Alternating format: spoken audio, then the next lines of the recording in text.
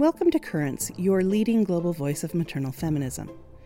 As maternal feminists, we are inviting you to join us, using our voices in the public square for the things that deeply matter: our faith, our families, and our maternal identities. The Currents podcast aims to gather women who are deliberate thinkers and women who are prepared to engage as powerful forces for good in our homes, our communities, and our world.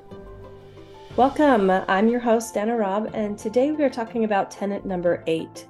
We seek after knowledge and wisdom. You can find all of our tenets on our website, bigoceanwomen.org, and there you will read a little bit more. We believe that wisdom is the highest possible form of knowledge. Wisdom is achieved by uniting our internal compass or conscience with our life experiences. We see the value of obtaining as much education as possible. We value and cherish the wisdom passed on through our elders. We draw nourishment from our roots to strengthen and grow our branches.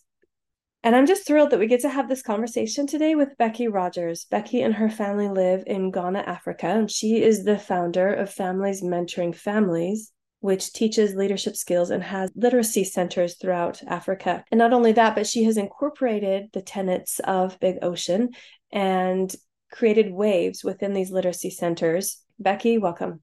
Thanks for having me. Yeah, thank you for having me. I'm so excited to be invited to talk about something that's near and dear to my heart. It's the root of what we do in our work here. And I'm always excited when someone cares to get involved or that values it as much as we do. And that's one of the things we love about Big Ocean Women. So Becky, I want to hear, first of all, what led you there? How did you come to be in Ghana?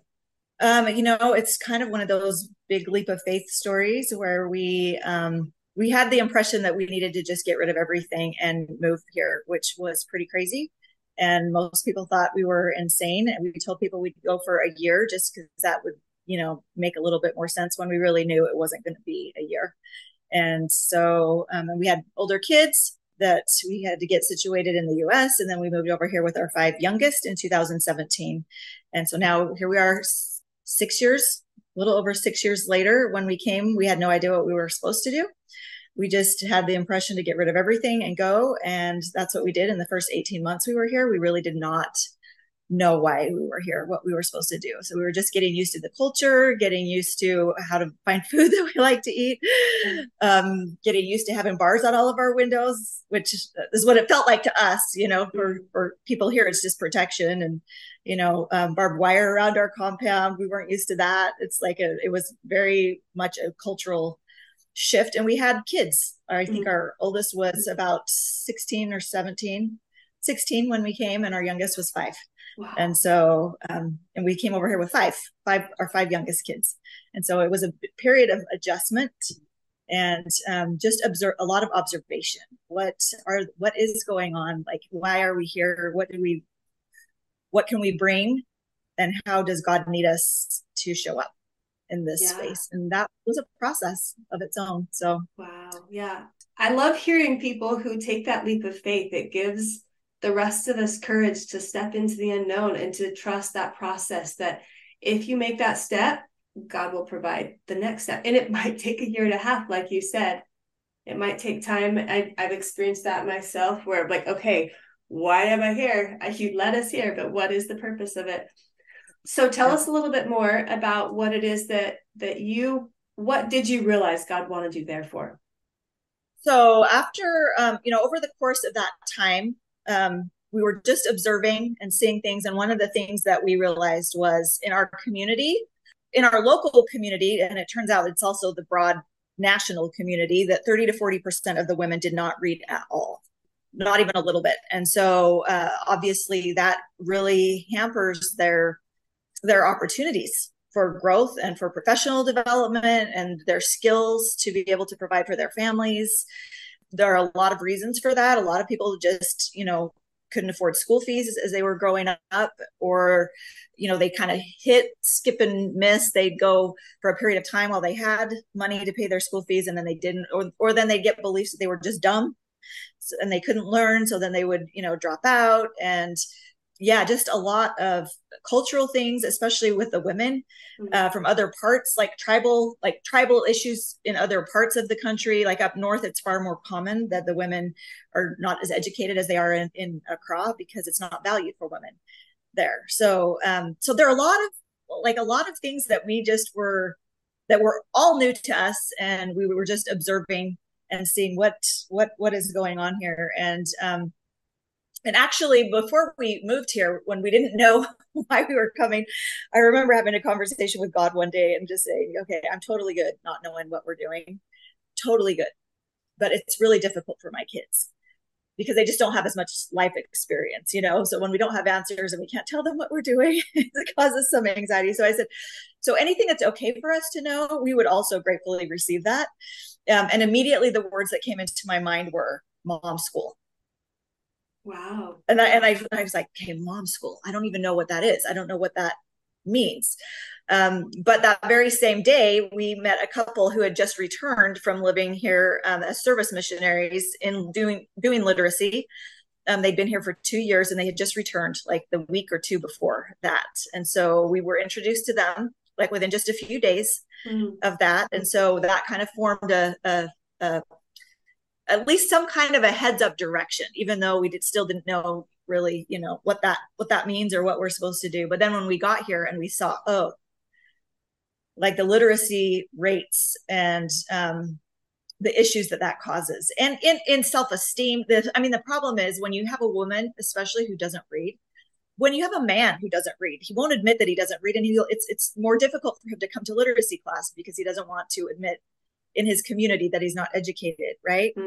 And so, but the women will show up in droves because it gives them power to gain an education. Interesting.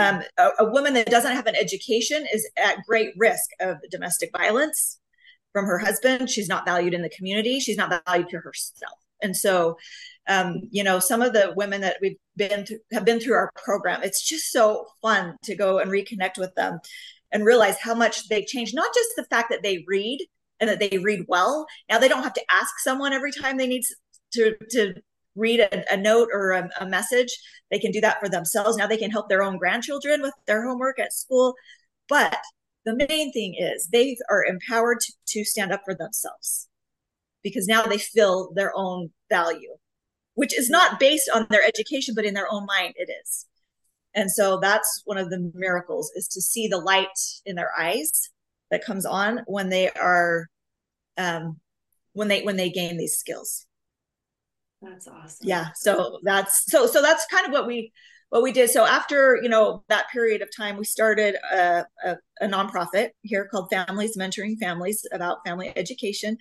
I love this tenet because it uses that metaphor of the trees with the roots and the branches. And that's also our logo for Families Mentoring Families is a tree. And we teach the 6 branches of education through our literacy centers. And so, yeah, so I love that about this tenet also. So we run tracks of education in basic, like family skills, parenting, feminine hygiene, standing with boys. Like we have a lot of different courses that we can pull from, a lot of different curricula that we can pull from, depending on the specific needs of the community.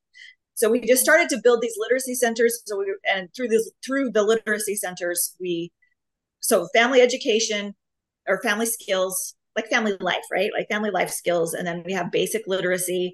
And then we have school, like if someone needs help with school fees or a tutor or something like that. So it's academic tracks of education. And then we have vocational skills. And then we have leadership. We also have agriculture.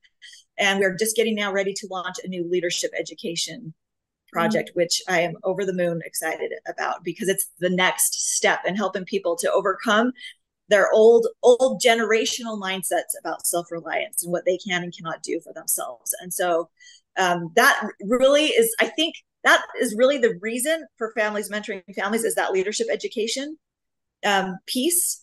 But it's taken us this long to get put together the things that needed to be prepared before it could come in. So that's basically what we do. We also do aftercare for survivors of trafficking. We have a facility here where we get girls who are trafficked outside the country. They go out to work, and then they find out once they arrive that they've been trafficked, and they end up running away and going to prison. And if they're the lucky ones that are rescued, when they come back, if they can't go back to their family, which surprisingly is the case most of the time. Yeah. Or they come back very sick, which is one of the reasons their family won't take them back, because they can't afford to care for them.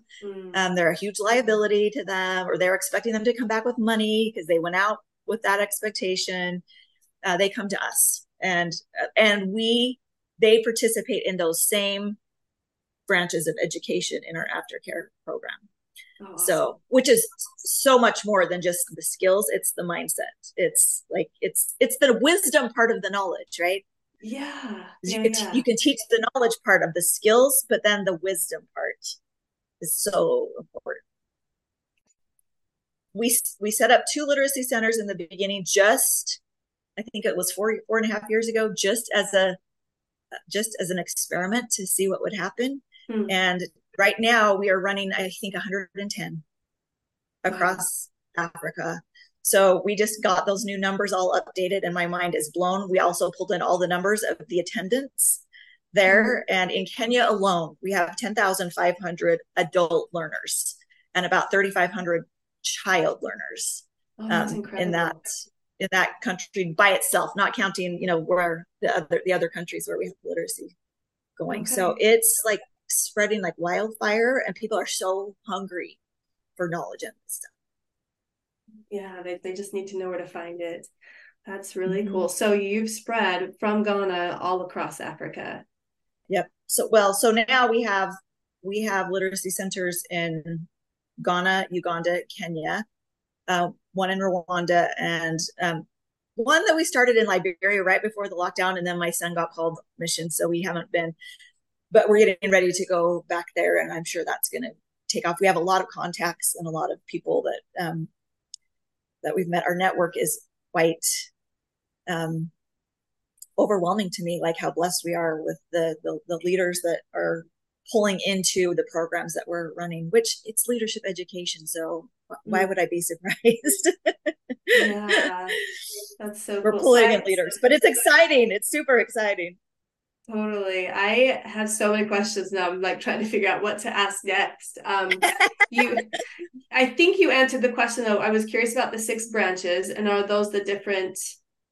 Yeah, that's just how we organize it, because in the categories of the different programs that we run. But what we do is we basically just take a lot of different curricula and different programs, and then when we have leadership in all those literacy centers, and so when they say this is what our community is struggling with, then we just pull out like which of those tracks do they need support in.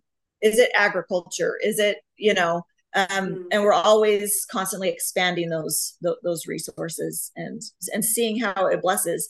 We started off with just a few, but then there's so many parts of life that are inextricably connected with each other that you really can't separate them out and say, oh, this is the only thing.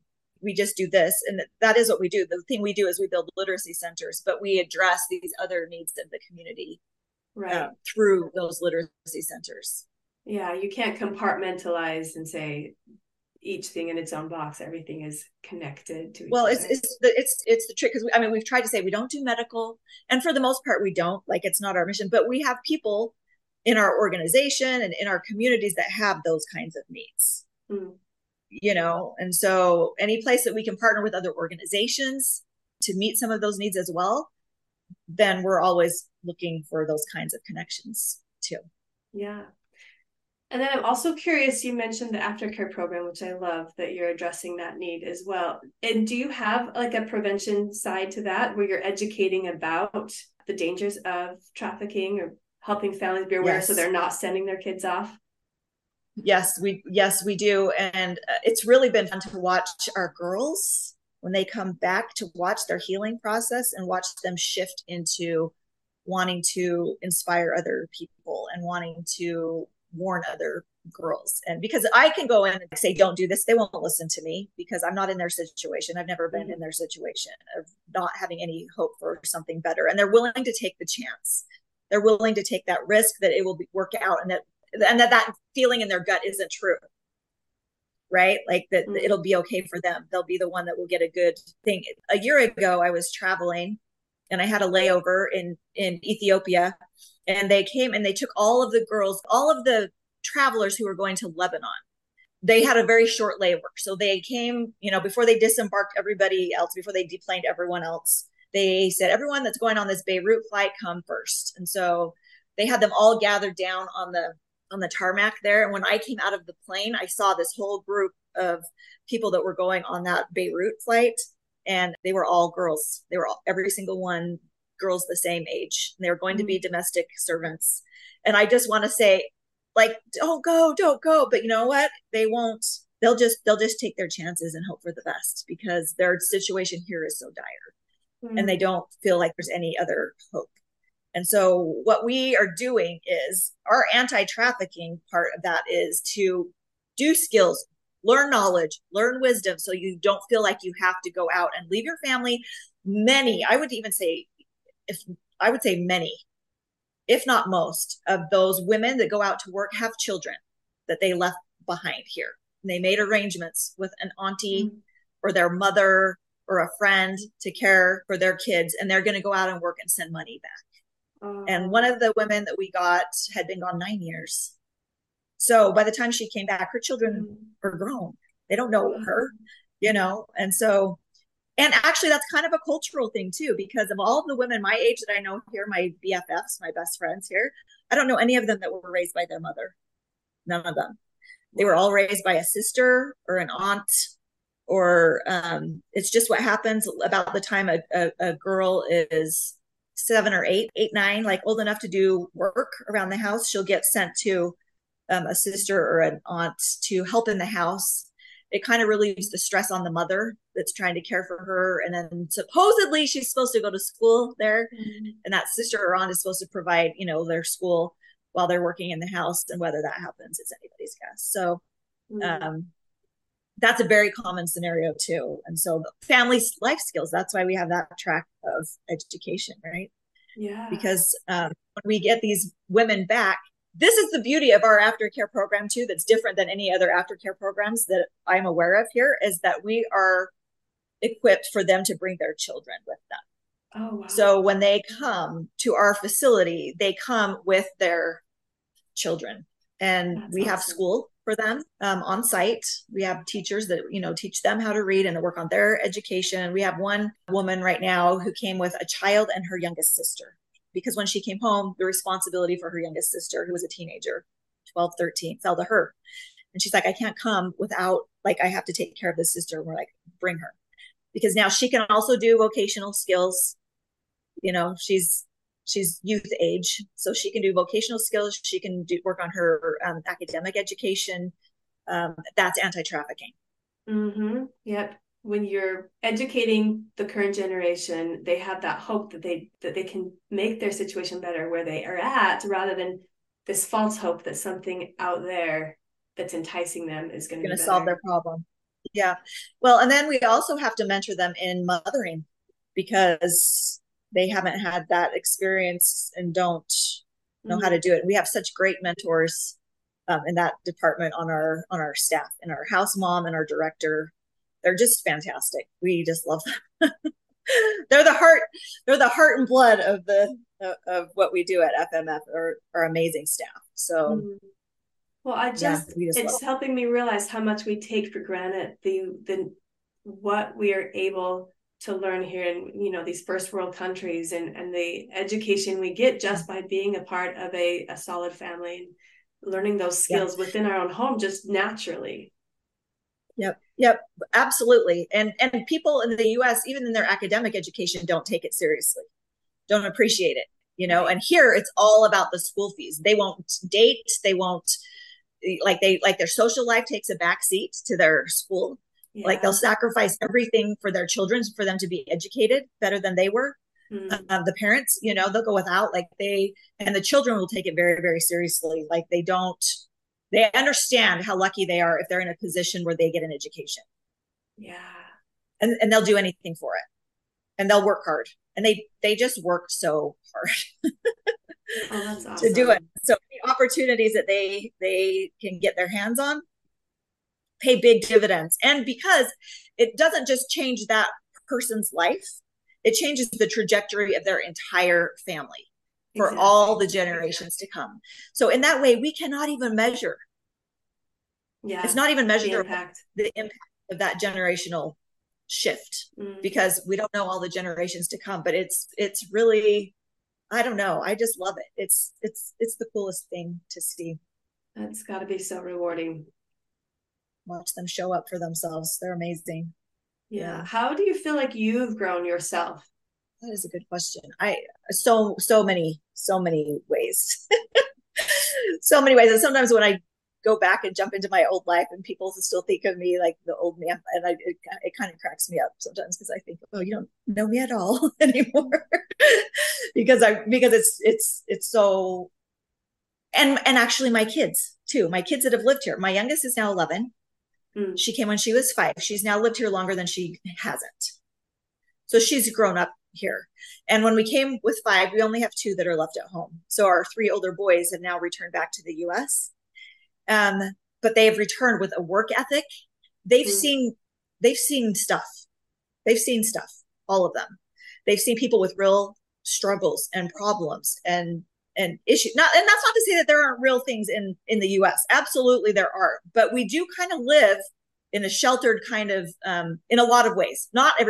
Everybody has their challenges. And that's one of the things here we try to tell people, because they think their problems will be solved if they can go to the US. And we're like, no, people in the US have their own challenges. They have their own challenges, but we have seen things from a different perspective here. I'll give you an example. 2 weeks ago, we went for 6 days without water because our pump was broken, and we were waiting for one guy to come, and he didn't come for like 3 days. And then we're like, okay, we got to find a different person. The house that we stay in, we have our own well, we have our own borehole, but it also, the compound right just down below us also belongs to the landlord's family. So his entire family was also without water, and we had the means to have it repaired. And we also have less tolerance for not having water. But after 6 days, like, it rained over the weekend, so we put on all the buckets and all the garbage cans we could find, and we were just gathering water from every place we could find it, so we would at least have water to flush the toilet with a bucket, and we could bucket bath if we needed to. We could wash some dishes if we needed, like, just with the rainwater. But the thing that I told my husband was, I said, I am so proud of us that this was just a minor inconvenience. You know what I mean? Like everybody still had good attitudes. Everyone knew what to do. I wish this was the first time that it happened. It's not. That's why we know as soon as the rain starts, everybody runs out with buckets and garbage cans and sets that whole thing up to catch them, because we all know that's our water for the next couple of days. We don't know when somebody's going to come and fix it, And so, like, just things like that, that's one of the ways that it's blessed us. But the main thing, I think, is that when we came over here, we came with each our 2 checked bags. And we came and we just had student foam mattresses on the floor. We had friends that got us like a bowl and a spoon and a mug and an iron, because apparently they didn't get the memo about how little I like to iron and how little of a priority it is to me. Here it's a big deal. Like, you got to look sharp. And so if you got an iron, that's how you do it, right? So they got me an iron. Anyway, so we came in that way. And so we literally started from nothing. Well, and actually when we came, we thought we'll sell our house. And that way we'll have kind of a nest egg that we can, like, set up a new house, and we can figure out, how we're going to survive, because we didn't know what we were going to do here, like how we're going to support ourselves. Like, we didn't know how any of that was going to work out. And then when we put our house on the market, it didn't sell. And we ended up basically giving it to our best friends for what was left on the mortgage. Oh, wow. So we walked away with nothing, and we showed up here with nothing, no money, not knowing what we're going to do. And so if I told you the miracles, like the growth in our faith, I don't even have words for it. I can't even describe it, except to tell stories of all of the miracles, of the ways that God has come through and provided. The restoration center where our girls stay, God did that totally. When we sat down across from the seller on that and asked, he asked, is this something that's really realistic for you? And I was like, I don't have $5 for this project. And I said, and I was just praying, okay, God, what are we doing? Whatever comes out of my mouth next is what we're going to do. And I told them, I said, yeah, we can do it. And then I thought, I need to throw up. Like, I need to go outside right now and throw up because I have no idea how we're going to do that. And guess what? Within a year, that property was bought and paid for, and the whole project was underway, and God did it. And so just our perspective in that way, and seeing that what else is possible if you don't kill it yourself. Like if you let God do it, and just watch and show up.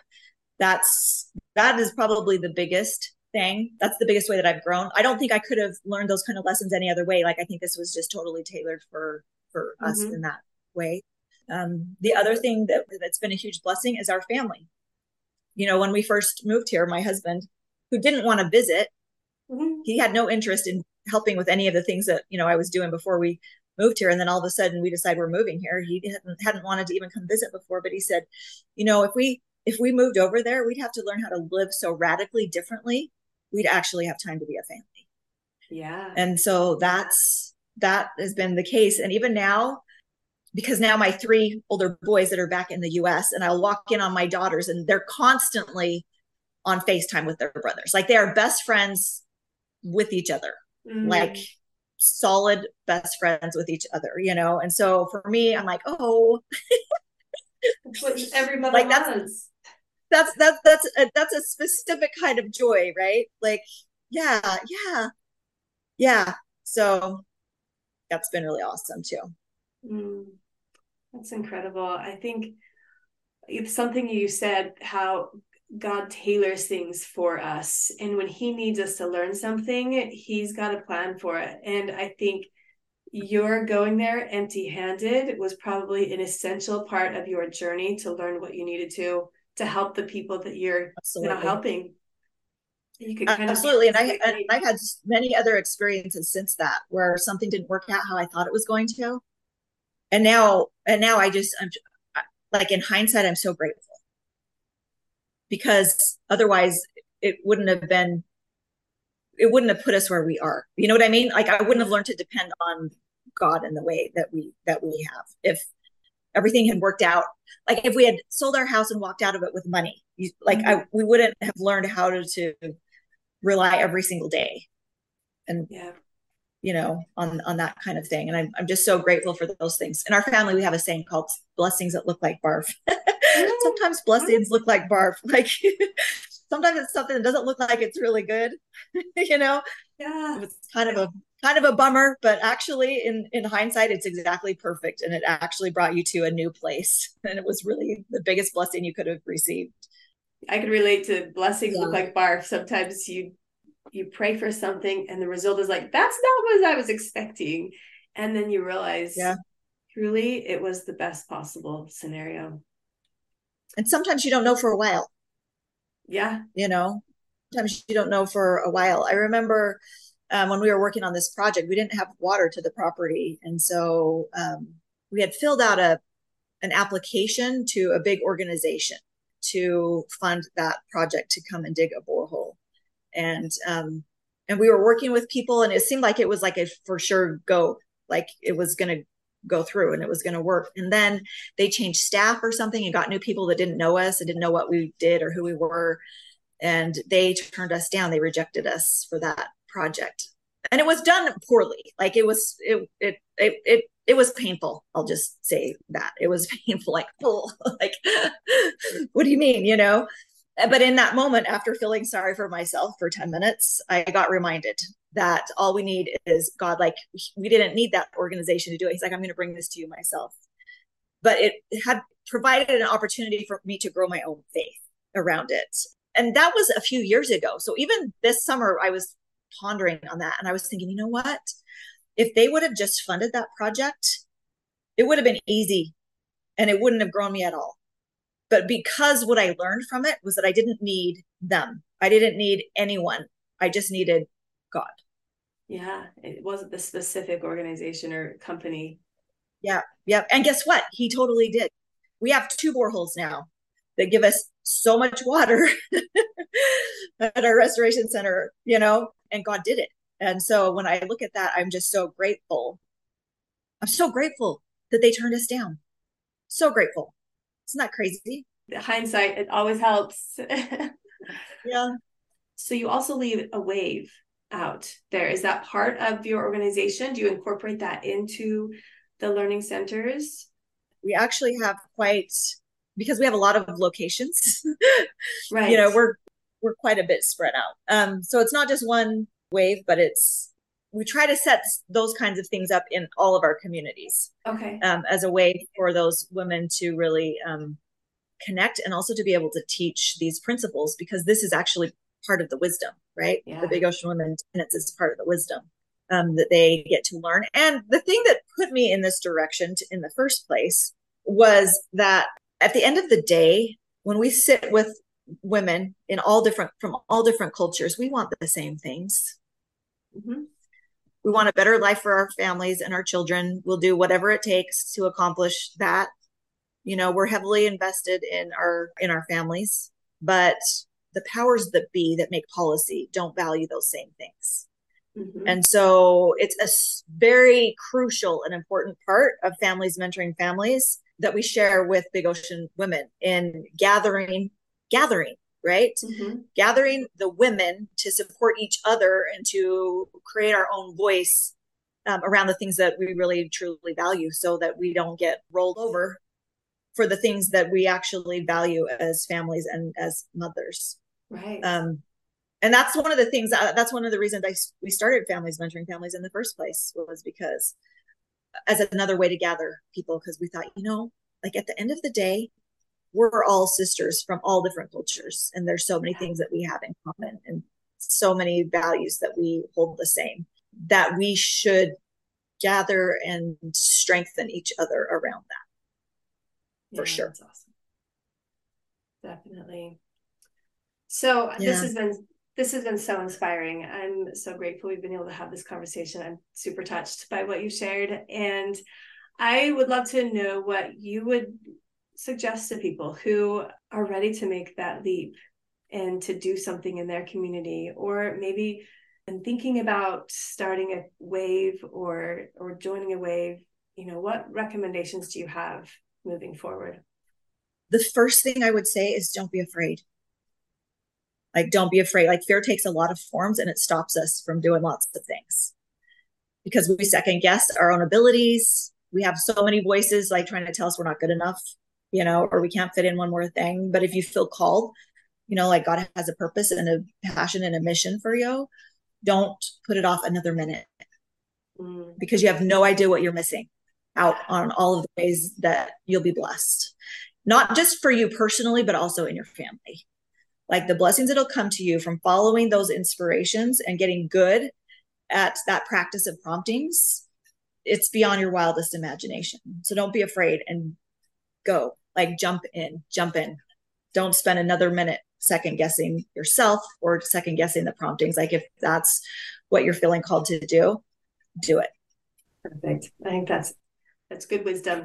And you will learn along the way, right? As you move forward, you don't need to know everything right up front, but there is a plan in place, and that knowledge and wisdom will come as you take those steps forward. Yeah. And one of the things that I've observed is, who does God call? He calls people with no qualification, no professional designation. We have no professional qualification or designation about this, right? Right. Yeah. Because he calls people in that situation because that's how he ensures that it will get done according to his own plan. Without these big heads thinking they know everything. Yeah, because if you don't know what you're doing, where are you going to go for your inspiration and your you know what I mean? So that's just the way it goes. Like, that's his way. That's God's way of doing it. It's different than the world's way. Yeah. God's way of doing things looks different than the world's way of doing things. And that is just the way it is. As soon as you get used to that, I remember thinking, like, I remember one day driving out, along the street, and it was so surreal. I was in one of those 3-wheeled, like, India, here they call it a Pragya. I don't know what tricycle little cars running around. And I was just like, what makes me think I can do this? Like, I'm a homeschool mom. I was a music major. I don't have any qualification in nonprofit or literacy, except that we homeschooled our kids and we love mothers and education. I don't have, I had this whole list going in my mind of all the ways I was not qualified to do this. And I got stopped. and a little bit chastised about it. And it says, yes. Because I was like, there's other organizations, they have like venture capitalists on their board. They have resources to do stuff. We have none of that, none of it. Right. And the thought that came to me was, but not one of those people would pack up their family and move to Africa without an end date. Yeah. Right. That's one of the things that I've learned is that God doesn't need people with money. That's no big deal for him. He right? owns it all. He has those people already, and he knows where they are and who they are, right? He's like, he doesn't, but what he needs is people with faith. Yeah. And people who will just take that step and just know the next step they need to do, even if they can't see how to get from here past this step all the way to the finish. You don't have to know that. Yeah. So if you're feeling unqualified, then you're probably perfect for the position. Absolutely. Absolutely. Yep. And I'm so excited for you. Yes. I've just loved this. Thank you, Becky. You've been an inspiration. What can we do to support? Yeah. So we have a website, familiesmentoringfamilies.org. You can go and check that out. There's a ton of things that you can do. We have committees in the U.S. That you can serve on, from literacy committees to social media to donor relations to like all kinds of ways that you can serve if you have time that you're willing to volunteer. We need everybody's skills. We need all hands on deck. You can also come over on an expedition. That's one of the ways that we also fund projects if you want to have that kind of an experience. And then, of course, obviously, you can donate supplies. You can donate money. We have a monthly giving program that's on our website, and you can choose the amount. And we're actually working on building that right now because we're starting to get quite a lot of staff that are monthly recurring. We pay their salaries now. And so, and we do it in such a great way. It's totally genius how it's set up. But those are all some of the needs that we have, and you can find them on our website at familiesmentoringfamilies.org. Awesome. I hope everyone will take the opportunity to look that up. And if you feel called to support, to help in any way, then reach out to Becky and her organization. Thanks again for joining us today. This has been a great conversation. Awesome. Thank you. You have been listening to Currents, a podcast by Big Ocean Women. You can find us on the internet at bigoceanwomen.org, on Instagram, and on Facebook. We are each one powerful drop in a big ocean of change. Join us in one of our local chapters, Waves, or Women Achieving Vast Empowerment. Our music is First Rain by Ian Post. Editing and production is by Fifth East Productions. Please join us again next week for in-depth discussion about interesting ideas and about people who are trying to make a difference in their communities.